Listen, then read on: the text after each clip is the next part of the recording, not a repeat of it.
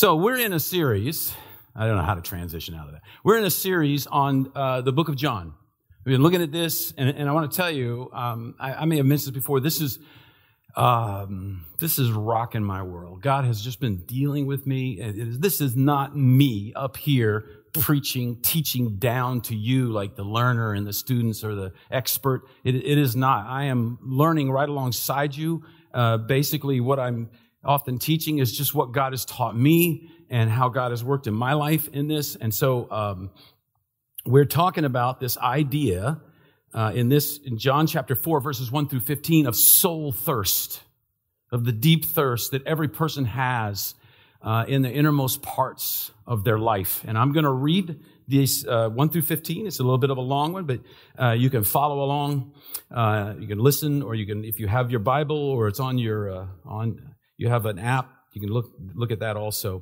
Now, Jesus learned that the Pharisees had heard that he was gaining and baptizing more disciples than John, although in fact it was not Jesus who baptized, but his disciples. So he left Judea and went back once more to Galilee. Now he had to go through Samaria. So he came to a town in Samaria called Sychar. Near the plot of ground Jacob had given his son Joseph. Jacob's well was there, and Jesus, tired as he was from the journey, sat down by the well. It was about noon. When a Samaritan woman came to draw water, Jesus said to her, "Will you give me a drink?" His disciples had gone into town to buy food. The Samaritan woman said to him, "You are a Jew, and I am a Samaritan woman. How can you ask me for a drink?" For Jews did not associate with Samaritans. Jesus answered her, "If you knew the gift of God and who it is that asks you for a drink, you would have asked him, and he would have given you living water." "Sir," the woman said, "you have nothing to draw with, and the well is deep. Where can you get this living water? Are you greater than our father Jacob, who gave us this well and drank from it himself, as did also his sons and his livestock?" Jesus answered, "Everyone who drinks this water will be thirsty again, but whoever drinks the water I give them will never thirst. Indeed, the water I give them will become in them a spring of water welling up to eternal life." The woman said to him, "Sir, give me this water so that I won't get thirsty and have to keep coming here to draw water." All right, so we have this conversation that's happening. There's a lot here, and it's probably not going to surprise most of you that we really need to dig a little bit into cultural and historical information to understand what's going on here. John understands that he's writing to people who may not know all of that, so he gives them hints along the way. You saw that in the parentheses it said, "For Jews do not associate with Samaritans." That's him kind of telling us there's a problem between these people. He understates it. Let me tell you, he understates it. But I was thinking about this in terms of soul thirst because unfortunately, I remember this happening. I was well aware as it happened. In 1990, the Perrier water was the most popular bottled water in the whole world by far. Perrier had kind of started the whole idea of sparkling water and bottled water, and they by far dominated the industry. Almost like 75% of the industry was Perrier water. And in 1990, in North Carolina, a chemist doing routine checks of water and other things came across excess benzene in some Perrier. Now, benzene is a carcinogen. And so it was well above the recommended level. And so he tested another bottle, and then he tested another bottle. And then all of a sudden, he realized this is from different batches. So he raised the alarm. And it started in the U.S., this wave of people. People refused to buy Perrier. Perrier realized they had to recall their water. They recalled $72 million worth of bottled water from the United States of America, which back then, 72 million was really worth something, not like now, right? So and it spread though. The rest of the world started testing it and found there was benzene in the water, excess levels of benzene in the water. So Perrier recalled every bottle of Perrier in the world, ceased production for 3 months, almost went bankrupt until they finally traced what was the problem. This source, and it doesn't help that Perrier used to advertise themselves as perfect water, which is like putting a label on a bottle saying, "Please sue me," right? If it's just not perfect, you can sue them for false advertising. So everybody held Perrier to this high standard, and they found out because the source of Perrier is an underground spring, and they would pipe it directly from that underground spring, and no human hands was supposed to have touched it. It was supposed to be this incredibly pure water. Turned out that one person who was supposed to be working with filters put a filter in backwards, forgot to rechange it, and all of a sudden this excess benzene was getting into the system that way. The source got polluted, and it made everything that came out of the source undrinkable. Jesus today is going to talk about something. He's going to talk about our heart. In Proverbs 4:23, it says, guard your heart, for it is the wellspring of life. It is the source of life. It is the fountain of life. Guard your heart. And Jesus is going to talk about a heart. He's going to talk about it. He's going to talk about it and use different words for it. But biblically, the heart is the core of your being. That's the way they thought of it back then. It is the center of your thoughts. It is where your feelings originate. It is where your motivations. It's where your worldview originates. It's where your understanding of everything originates, is your heart. So you see, the heart, biblically speaking, is the key to everything. It is the source. It is the fountain. And Christianity is getting a new spring, a new fountain, a new source in our heart. Because our heart is polluted. Our heart is the problem as we go. And so I want you to see, first of all, we're going to talk about the divine mission. And this is what I mean by that. Now, Jesus learned that the Pharisees had heard that he was gaining and baptizing more disciples than John, although in fact it was not Jesus who baptized, but his disciples. So he left Judea and went back once more to Galilee. All right? So Jesus is leaving. We don't know exactly why. We have these hints there. The Pharisees are hearing. They seem to be upset. It may be that Jesus is saying it's not time yet to confront and make the absolute decision about my ministry, accept me or reject me. He does that 3 years later, basically, 2.5 years later. And so he realizes, I guess, possibly, and this is, our sanctified imagination just guessing at things, he decided to go back up into Galilee and minister there. He's leaving all these big crowds that he's gathered. He's become very popular. And he decides to go to another area, possibly because the time of confrontation has not come yet, or just simply because God told him to go. It could be as simple as that. Because Jesus said multiple times, he's only doing the will of his Father. And this sets something up for the rest of the passage. I want to pull up a map here, and I hope you guys can see this fairly well. I don't know if you can for here or at home. But you see there's kind of a red area, that's Galilee. Below that is a purple area. Okay, that's where the Samaritans live, Samaria. And then a blue area, that's Judea, where Jerusalem is.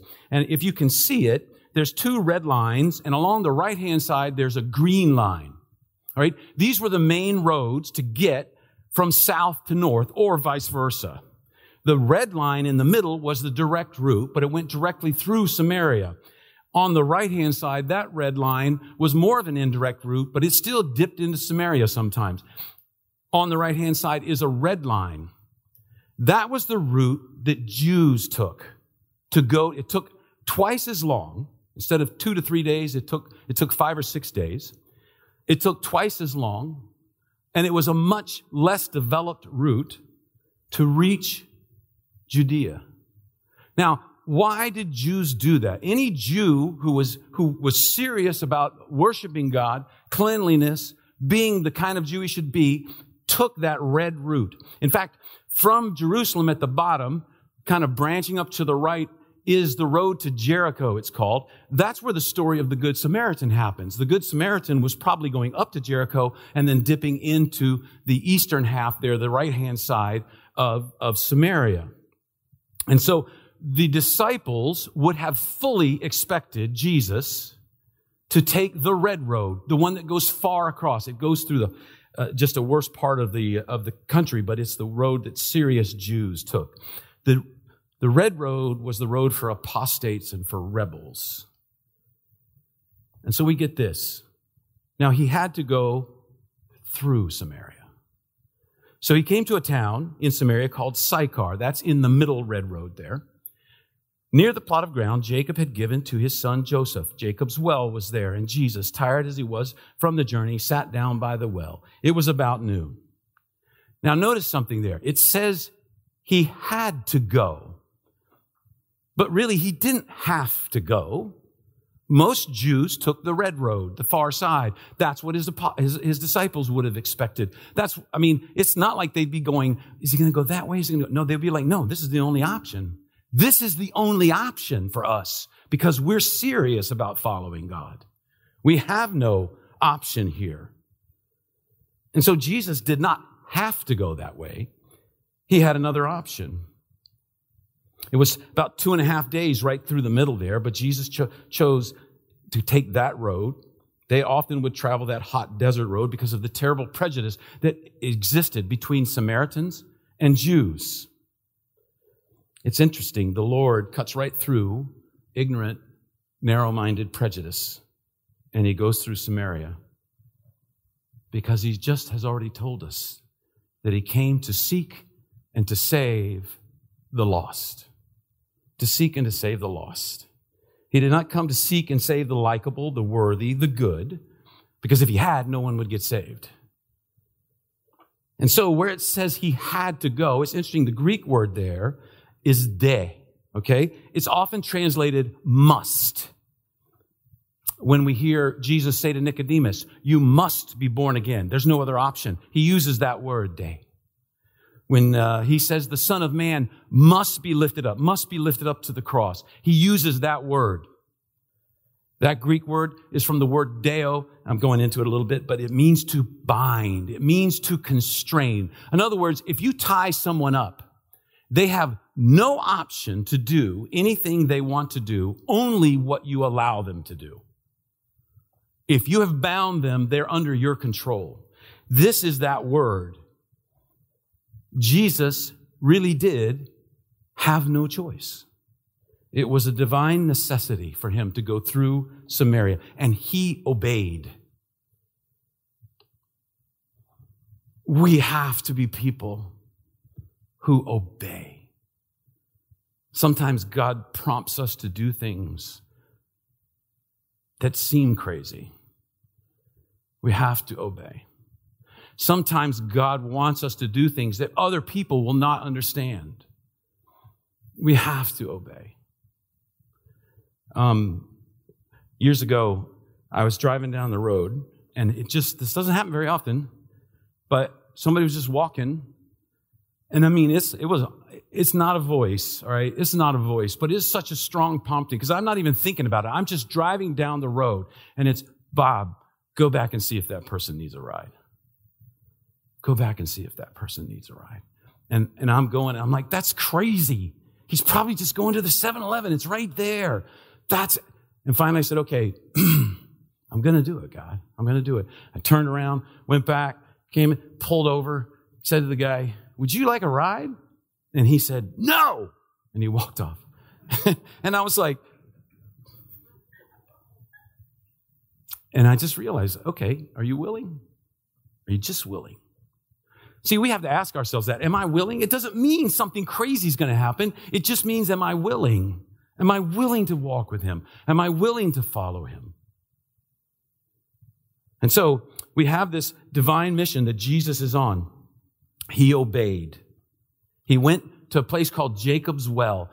Jacob's Well is still there, and you can still get water from it. You can look it up. It's still there. It was there 4,000 years ago, and it is there today, still having water. So we see the divine mission. Now, I want you to see the next thing. So then, who does God love? We just looked at John 3:16. For God so loves the world. So Jesus is going to put that into action. He's going to illustrate, who does God love? When a Samaritan woman came to draw water, Jesus said to her, will you give me a drink? His disciples had gone into the town to buy food. The Samaritan woman said to him, you are a Jew, and I am a Samaritan woman. How can you ask me for a drink? For Jews did not associate with Samaritans. All right? So the Jews considered all the people of the whole world to be Gentiles and unclean. But the Samaritans were a whole nother level of badness to them. All right? There were numerous reasons about this. And so we need to look just for a moment, it's just going to be for a moment, at who are the Samaritans. We hear this name. If you've read your Bible, you hear this name all the time. But have you ever stopped to think, well, who really are these people? How did they become to be so hated? How did it come to the Jews, where the Jews hated them, and they hated the Jews? It was reciprocal, okay? This was an equal opportunity hatred that was going on here. So we have to look a little bit at the historical background. Samaria used to be a part of Israel. It used to be, it was the tribe of Ephraim, it was a half tribe of Manasseh, it was part of the 10 tribes of northern Israel. So it was all part of Israel. David ruled all of them. And what happened? The invasions, the Assyrians came, and around 700 BC, somewhere in that area, and they conquered that part of Israel, the northern part of Israel. And what they would do then is, to subjugate a land, they would take a big percentage of the people out, 30, 40, 50% of the people, away from the land as captives and spread them out in other parts of their conquered territories, often, in thousands of miles away. And then they would bring people from other parts of conquered territories and put them in the land. And that was their way of subjugating and keeping people from rallying. Because what happens is, all those new people come in, they don't like the people who live there. People who live there didn't like those new people. So no one could foment a revolution, because they were all at each other's throats anyways. But what would happen after a while? They'd start to intermarry. They'd start to spread. And all those things would be forgotten. But all these different religions would get mixed in. So the Samaritans had a combination of religion that was partly idolatry, and it was partly monotheism. They believed the first 5 books of the Old Testament. Just the first 5, none of the rest. They believed that Mount Gerizim, which was right by Sychar, is a mountain close by, was the place God wanted people to worship, not Jerusalem. Right? The Jews considered that heresy. So there were numerous times, little border skirmishes, battles.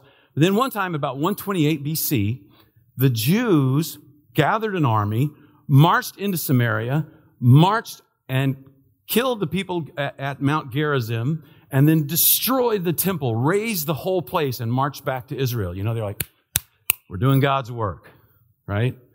They did something that was horrific. And that invited retaliation. The Samaritans tried to come and desecrate the temple in Jerusalem, and it just was back and forth. So there was this hatred.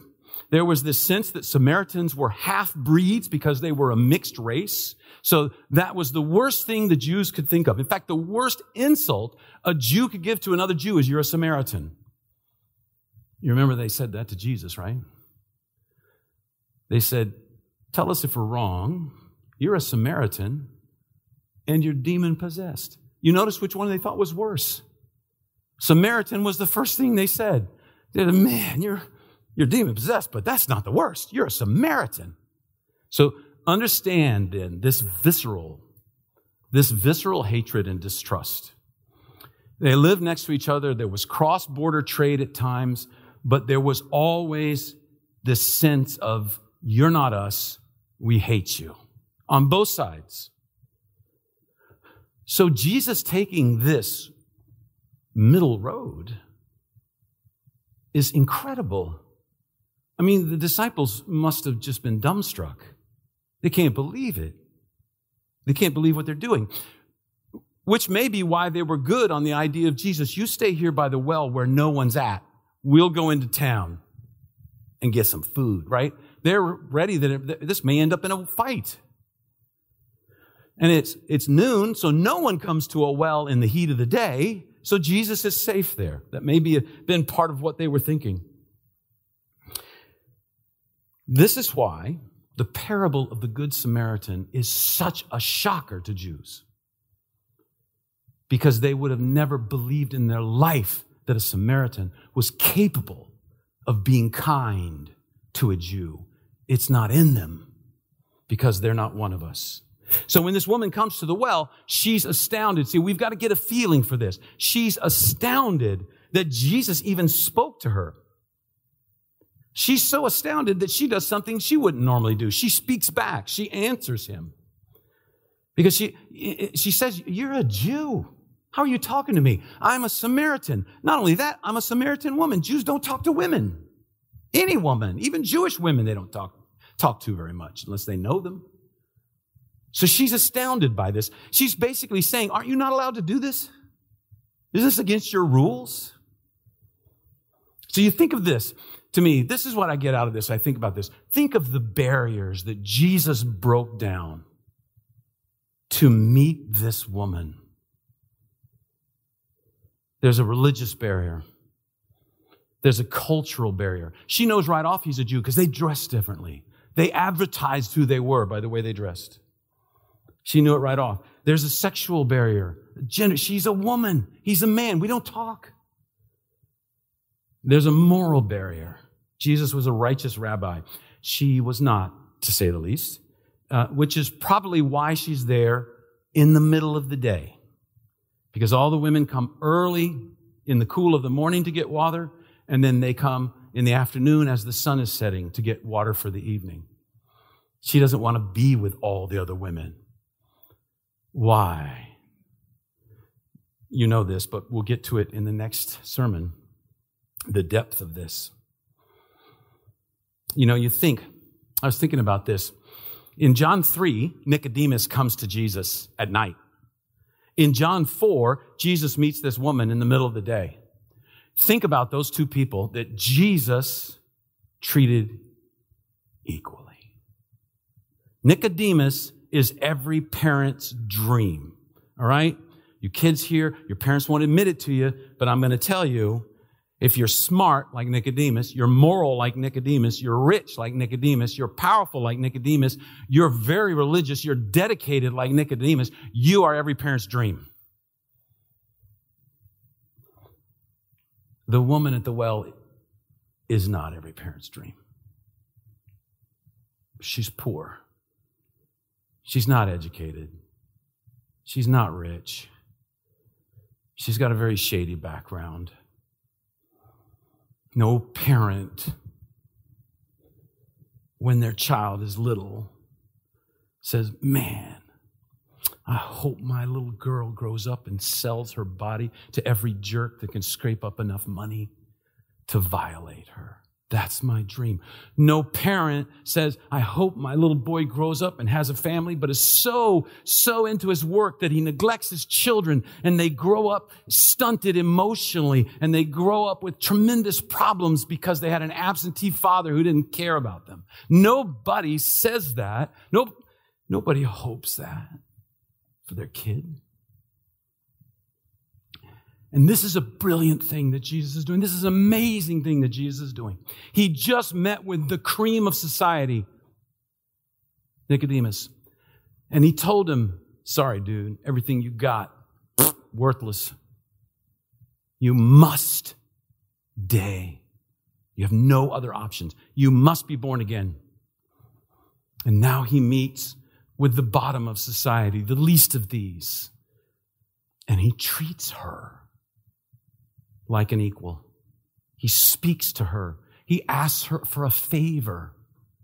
She's astounded. We got to see this. She is astounded by this. No man has probably ever spoken to her this way. Because of the way that culture, the way things were in those days. In any culture in the world. And we tend to think that those things are all past now. We're all past that. The way those types of things. But really we aren't. Really we aren't. Studies show that if a man and a woman make the same job, the woman makes 22% less money than the man, on average. The other day, we had somebody over to our house that we have a thing in our kitchen, we have a problem in our kitchen that needs to be fixed. And my wife had contacted this guy and talked to him about what we needed. And so he said, I'll come by. She says, okay, my husband and I will be there. So he's coming up and we're both at the door. I open the door and he walks right past my wife and says, Mr. Mosley, good to meet you. I'm so-and-so. And I was just like, hey, yeah. So we go into our kitchen. He goes, what do you need? And I said, okay, this is what we're looking at. This is what we're thinking. This is where the problem is, blah, blah, blah, blah, blah, like that. And he's like, yep. We can do that. this, da, da, da. And all of a sudden my wife, she's looking at me, and I notice, wow, she's really staring at me. I must be handsome, She looks at me, she looks at him, and she goes, okay, now I'm going to talk, and this is what I want in my kitchen. And I'm like, yes, of course. I was just planning to hand the microphone to you, dear. And I thought for a second there. I'm studying how Jesus breaks down barriers, and I perpetuate one without even hardly thinking about it because it's so natural. I wish I could just disappear right now, just melt into the floor. Jesus treats everybody the same, regardless of the barriers that we erect, regardless of the barriers that our culture erects. Jesus treats everyone the same. Our sinfulness manifests itself in barriers, in walls we build, and God hates barriers. He hates them. And as Christians, we should be at the forefront of demolishing the barriers that culture, society, this world erects. We should be the lead. All the barriers that Jesus broke, we're to be the people that break those same barriers as we find them in our culture. However they manifest themselves, they can be barriers in so many ways. Barriers because of status, barriers because of race, barriers because of gender, barriers, whatever it is, we should be the people who break those barriers because Jesus breaks those barriers. And we're supposed to be following him. And so, this point here, we're asking, who does God love? And he's illustrating, I love everyone. I love from the top to, in a sense, the bottom. And it's not the top to the bottom because they're both equal in my eyes. Everybody's welcome. Nobody's perfect. Anything is possible when Jesus is involved. That's why we say that. Because Jesus lived it. So then the question becomes, are you willing to do the hard work of breaking barriers?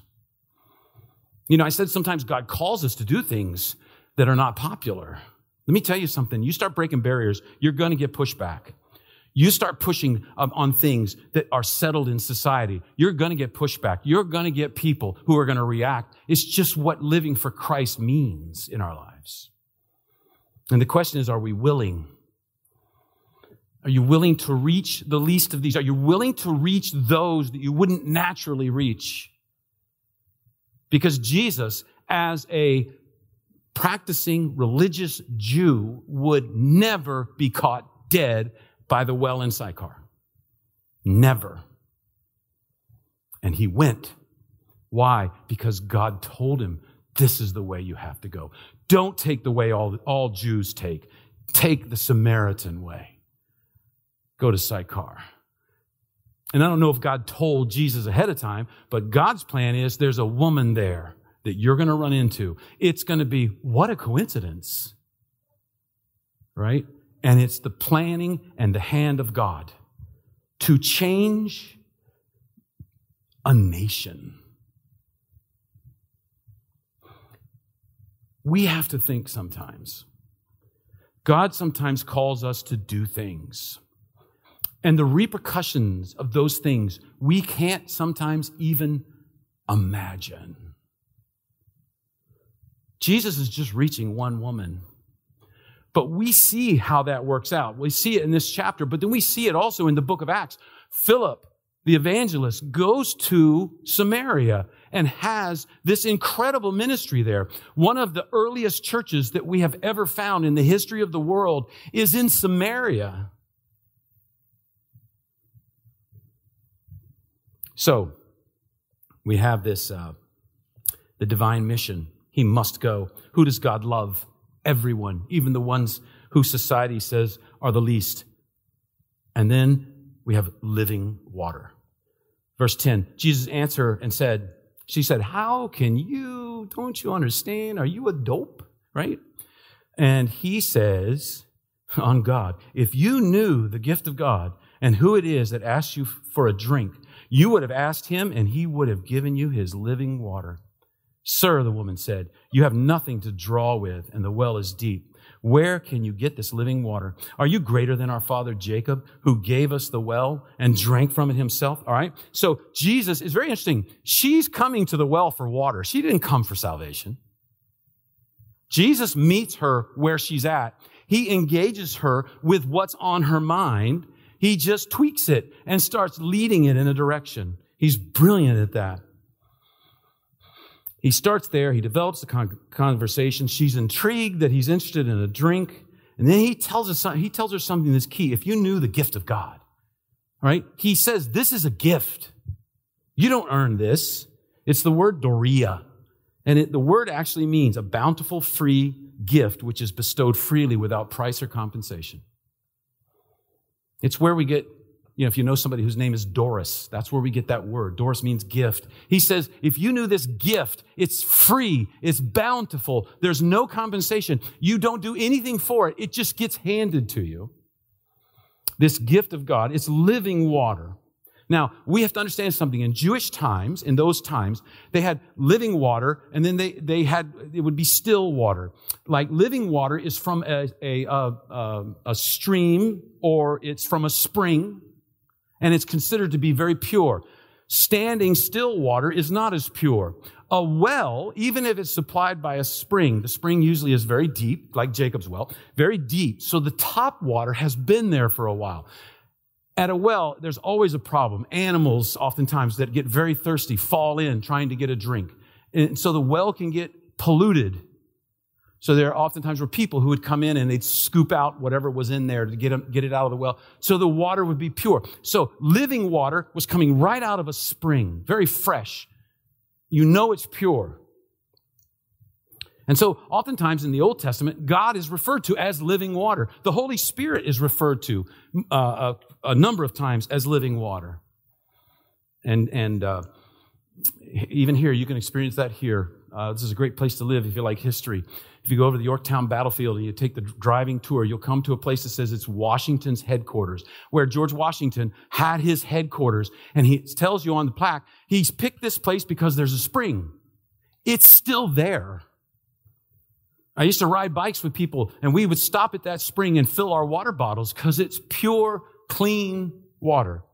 And that's what the Jews would call living water. God was compared to as that. In fact, in Jeremiah 2:13, my people have committed two evils. They have forsaken me, the fountain of living water, and they have hewn for themselves cisterns, their own water. And he says, these cisterns are broken. They hold no water. They leak. They're worthless. They've chased things that are worthless instead of me, because I'm the living water. In those days, you had to carry a water skin with you everywhere you went. You would carry a water skin because most wells didn't have a bucket. They'd get stolen in no time. So you had to have a water skin and a roll of twine. It would look, there's one right there. That's about what it would look like. You'd lower it in, let it fill up with water, pull it out. Now you have your water. So she looks at him. She looks at him. She goes, "You're kind of dopey. You don't even have a skin. You don't even have anything for water. You're not well prepared." Now, probably the disciples did, but they went into town. All right? And so in John 7, we see that living water refers to the Holy Spirit coming into a person at the time of salvation. It dwells in us. She's not following along very well, so she falls into what I call the religious label trap. She says, "Where can you get this living water? Are you greater than our father Jacob, who gave us the well and drank from it himself, as did also his sons and his livestock?" See what she's doing? She's going back, well, this is Jacob's well. We're the Jacob people. We're Jacob, he's our man, right? They're for Jacob because he's their man, he's their guy, right? It's like all the time now, churches, people label themselves. I get this all the time, and I don't mind because people are having to find out. They're trying to know. They just say, "What kind of church are you?" And I want to tell you the temptation to go off on that. We're crazy. We are crazy. Protect yourself if you know, I just want to say something silly like that. Because what happens? We label. And so in 13 and 14, Jesus doesn't fall for the labeling. Jesus answered, everyone who drinks this water will be thirsty again, but whoever drinks the water I give them will never thirst. Indeed, the water I give them will become in them a spring of water welling up to eternal life. See, he doesn't let her sidetrack. I find this sometimes when I'm talking to people. You know, I'll be talking to somebody about Jesus, and they'll say, yeah, but what about? And I say, okay, well, you know what? We'll get to that. Let's just focus right now on me and you and Jesus. You know, what about the people in, you know? And then after I've gone through that, I'll tell them, now, one of the things you said, I'm willing to talk about that if you want to talk about it. Or I'll research it and I'll send you some information. If you want some information on it, I'd be happy to do that. But I don't want it to distract me from the main purpose. Jesus doesn't get distracted here. And he does something that's very interesting. Everyone who drinks this water. Now, that word drinks in the Greek is in the present tense. Continually drinking. Everyone who drinks from this well is going to get thirsty again. So you have to continually drink from this well. But, verse 14, but whoever drinks the water I give them will never thirst. All right? That word, drinks, is in what's called the aorist tense. The aorist tense is a tense that means something happens at a point in time and the effects last for the rest of their life. Different words. You see how those words are different. So he's saying, you're going to come to this well. You're going to always get thirsty. It will never quite finish your thirst. It will for a little bit, and then you'll be thirsty again. But what I want to give you is something that lasts for the rest of your life. It lasts forever. It's eternal life. And so he gives it, and it brings into mind a group that I think is very, they're a great theological group. I like them. It's called the Rolling Stones. They're sometimes known as the band of the Walking Dead, because if you've ever seen the Rolling Stones lately, you know what I mean. And they had a great song, I Can't Get No Satisfaction. When I'm watching my TV, I just want to sound like Mick Jagger, right? But I can't. And a man comes on and tells me how white my shirt should be. He says, somebody comes and tells me how I'm supposed to look. But he can't be a man because he doesn't smoke the same cigarettes as me. He's not smoking Marlboro Man cigarettes. He's not this tough guy. He's smoking whatever, sissy cigarettes, whatever they think it is. So what happens? It tells me how I'm supposed to look. It tells me what I'm supposed to do. It tells me what I'm supposed to smoke. It tells me how I'm supposed to be. The TV does that. He says, I can't get no satisfaction. I can't get no satisfaction because I try and I try and I try and I try. I can't get no satisfaction. They hit the nail on the head. What is he saying? I've got a thirst that nothing quenches. I've got a thirst in my soul. I've got a thirst in my heart. And all this stuff doesn't do it. And later he thought, trying to hook up with this girl and this and this and this. And it doesn't work. It doesn't work. Even people who don't know Jesus know about this. To thirst and never be satisfied. It pushes us to look at the condition of our world. Jesus offers something that will slake our thirst, our cravings. He tells us that if we lower our bucket into any other thing, if we lower our bucket into any other pursuit, any other cause, any other relationship, any other comfort, whatever it is, anything other than me, he says, you will thirst. It's like when you're incredibly thirsty. I don't know, this is what happens for me. You drink a soda and you're full because it fills you up, but you're still thirsty because it doesn't quench it. It's funny. If you ask someone in our world if they're happy, oftentimes they will say, of course I am. They'll say, I have a good job, or I have a good husband, I have a good wife. I have this great relationship. I have a good house. I have good kids. I take great vacations. Yes, but are you happy? I'm not talking about momentary bursts of joy or happiness or gratification or whatever. I'm talking about through the course of your life. Because at some point, we begin to sense that something is wrong. Great musicians have written about it. Great writers have written about it. Albert Camus in The Fall says, because I longed for eternal life, I went to bed with harlots and drank for nights on end. In the morning, to be sure, my mouth was filled with the bitter taste of the mortal state. It was short-lived. He goes on to say, there are moments of bliss, and then there are long stretches of depression, long stretches of feeling unused and no purpose and worthless. And so what does he do? He says, I medicate myself in short bursts. In the desert, and this is a desert land, water is life. Everyone knows that.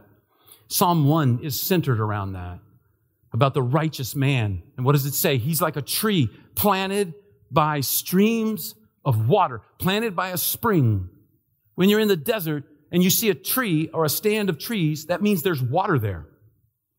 One of the first times we went to Arizona early on, when we were taking teenagers to Arizona, we were driving along and it was just desolate. It's like the moon. It's like the surface of the moon, that part of Arizona where these people live.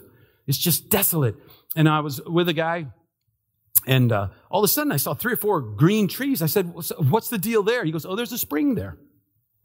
He said, you can always tell there's a spring because there's trees. I'm like, oh, I guess that's handy in the desert. Yeah. Jesus says he has what we need. It will quench our thirst, the thirst of our soul. So it strikes me, what is the thirst of our soul? Well, it's a number of things. Here's just a few. There's a thirst for purpose. We're told there is no God and you are here just by accident. But accidents by nature have no purpose. You can take an accident and make a purpose out of it, but it comes into being with no purpose. No rhyme, no reason. And so people will say, it's silly to think of a big idea of purpose or meaning in your life. And God says, wrong. You have purpose. You have direction. You are part of a grand plan to revolutionize the world. That's your purpose. Another thing it brings is that we have a thirst for love. There's all these codependency books out there telling us, basically, for many of them, they're telling us we didn't get the love we needed when we were a child. And I'm not mocking. Okay, so don't take this wrong, because it's true. We needed and we still need someone in our life. And they'll tell us you need someone who's available, someone who's accepting, someone who's patient, someone who's wise, someone who's committed to your growth, someone who is not self-absorbed. You know what? I read one of those books when I was a father. I still am. Gosh, when my kids were little, it was the most depressing book. Because I look at that and go, oh, I'm not always available. I'm not always accepting. I'm not patient all the time. I'm not wise. I'm not always, and can be so self-absorbed. I am crap as a father. Oh man. It just made me, why? Because no one can be that. It's impossible. There's no one like that on this earth. What do we need? We need a heavenly Father whose arms are open wide, who is always available and accepting, patient and wise and committed to your growth, and not self-absorbed. He's completely welcoming. He's totally accepting. Never selfish. He does not put his feelings first. He wants to see you grow and progress, and he loves you dearly. There's a creator God who is also a loving Father that you can know through Jesus Christ. And he is the answer for your thirst for love. The third one is the peace in your conscience. We have a thirst for peace. Everyone struggles with guilt. Everyone can struggle with guilt. And you can go to a counselor, you can go to a friend, you can go to a relative, you can go to your barber, you can go to a bartender, and you can tell them, I feel guilty. And generally what they will say is, you shouldn't feel guilty. Don't feel guilty. You're a good person. You know what? You're nice. Don't feel guilty. You're not guilty. But the logical answer to that is, how do you know I'm not guilty? I'm the one feeling it. There must be a reason I feel guilty. And the answer to that is Jesus Christ. He took care of our guilt and our shame on the cross. No more guilt. No more shame. So we see this salvation as a gift. It's a water. It's asking Jesus to be the center of your life. You may not totally understand what this is about, but if you know you need a new spring, if you know you need a new source, you give yourself to him. Now, if you know Jesus, if you say, well, Bob, I've done that, walking with him is also a gift. You may be discouraged at your life right now. Let me give you a clue. Stop throwing junk in the spring. Stop throwing crap in the well. That will really help. Now, I know that's easy to say. So the second part of that is this: trust God. Jesus said, I will finish the work I have begun in you. Hebrews says Jesus is the author, the beginning, and the finisher, the end of our faith. He walks with us. Trust him. Now, next week, we're going to see this incredible story now as it plays out and the response and what God does. What happens when a thirsty person drinks the living water? And we will look at that and grow from that next week. Let's pray. Father, we thank you for this time. Thank you for your word. Lord, that it is true. And we have this story where you directed Jesus to do something that would change thousands of people's lives for eternity, starting with one. Lord, help us be willing to follow your direction. Help us be willing to walk with you. And thank you, Lord, that you want to walk with us. It is your joy to be with us. And we praise you for all of this in Jesus' name. Amen. Again, thanks for being here. Thanks for those at home that are joining us as we stream, those that will watch this later in the week for the recording on our website. We appreciate it. We do not take it for granted, you being here. And we're thankful that God is working in so many people. I get to hear stories that are just awesome and be a part of them. And it is what God is doing. So, thanks for coming. God bless you. And you are dismissed.